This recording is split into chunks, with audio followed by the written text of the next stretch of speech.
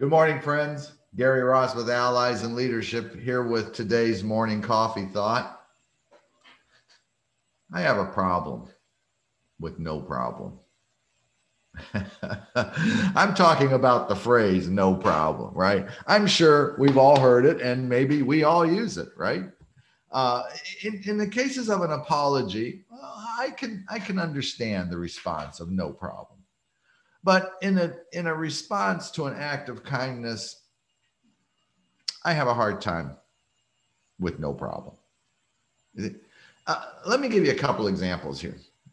The other night I was at a restaurant. My server, who was very attentive, did an excellent job. And I had finished my meal and I pushed my dirty plate off to the side and he immediately came and removed my plate.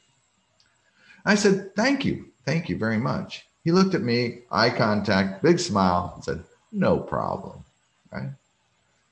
The next morning, I decided to go out for a cup of coffee. And as the person was handing me my coffee, I said, thank you. Same response, no problem.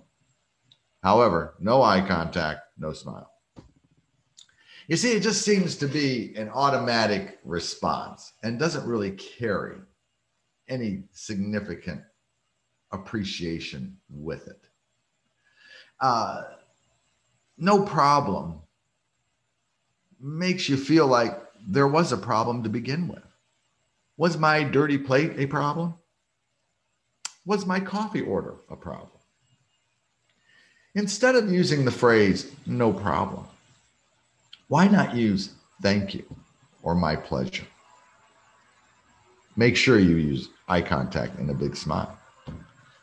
And those phrases sound a whole lot nicer than no problem. So practice that. When someone says thank you today for an act of kindness that you did for them, don't say no problem. Make eye contact and a big smile and say, you're welcome. Thanks for watching. Make it a great day, everyone. Bye-bye.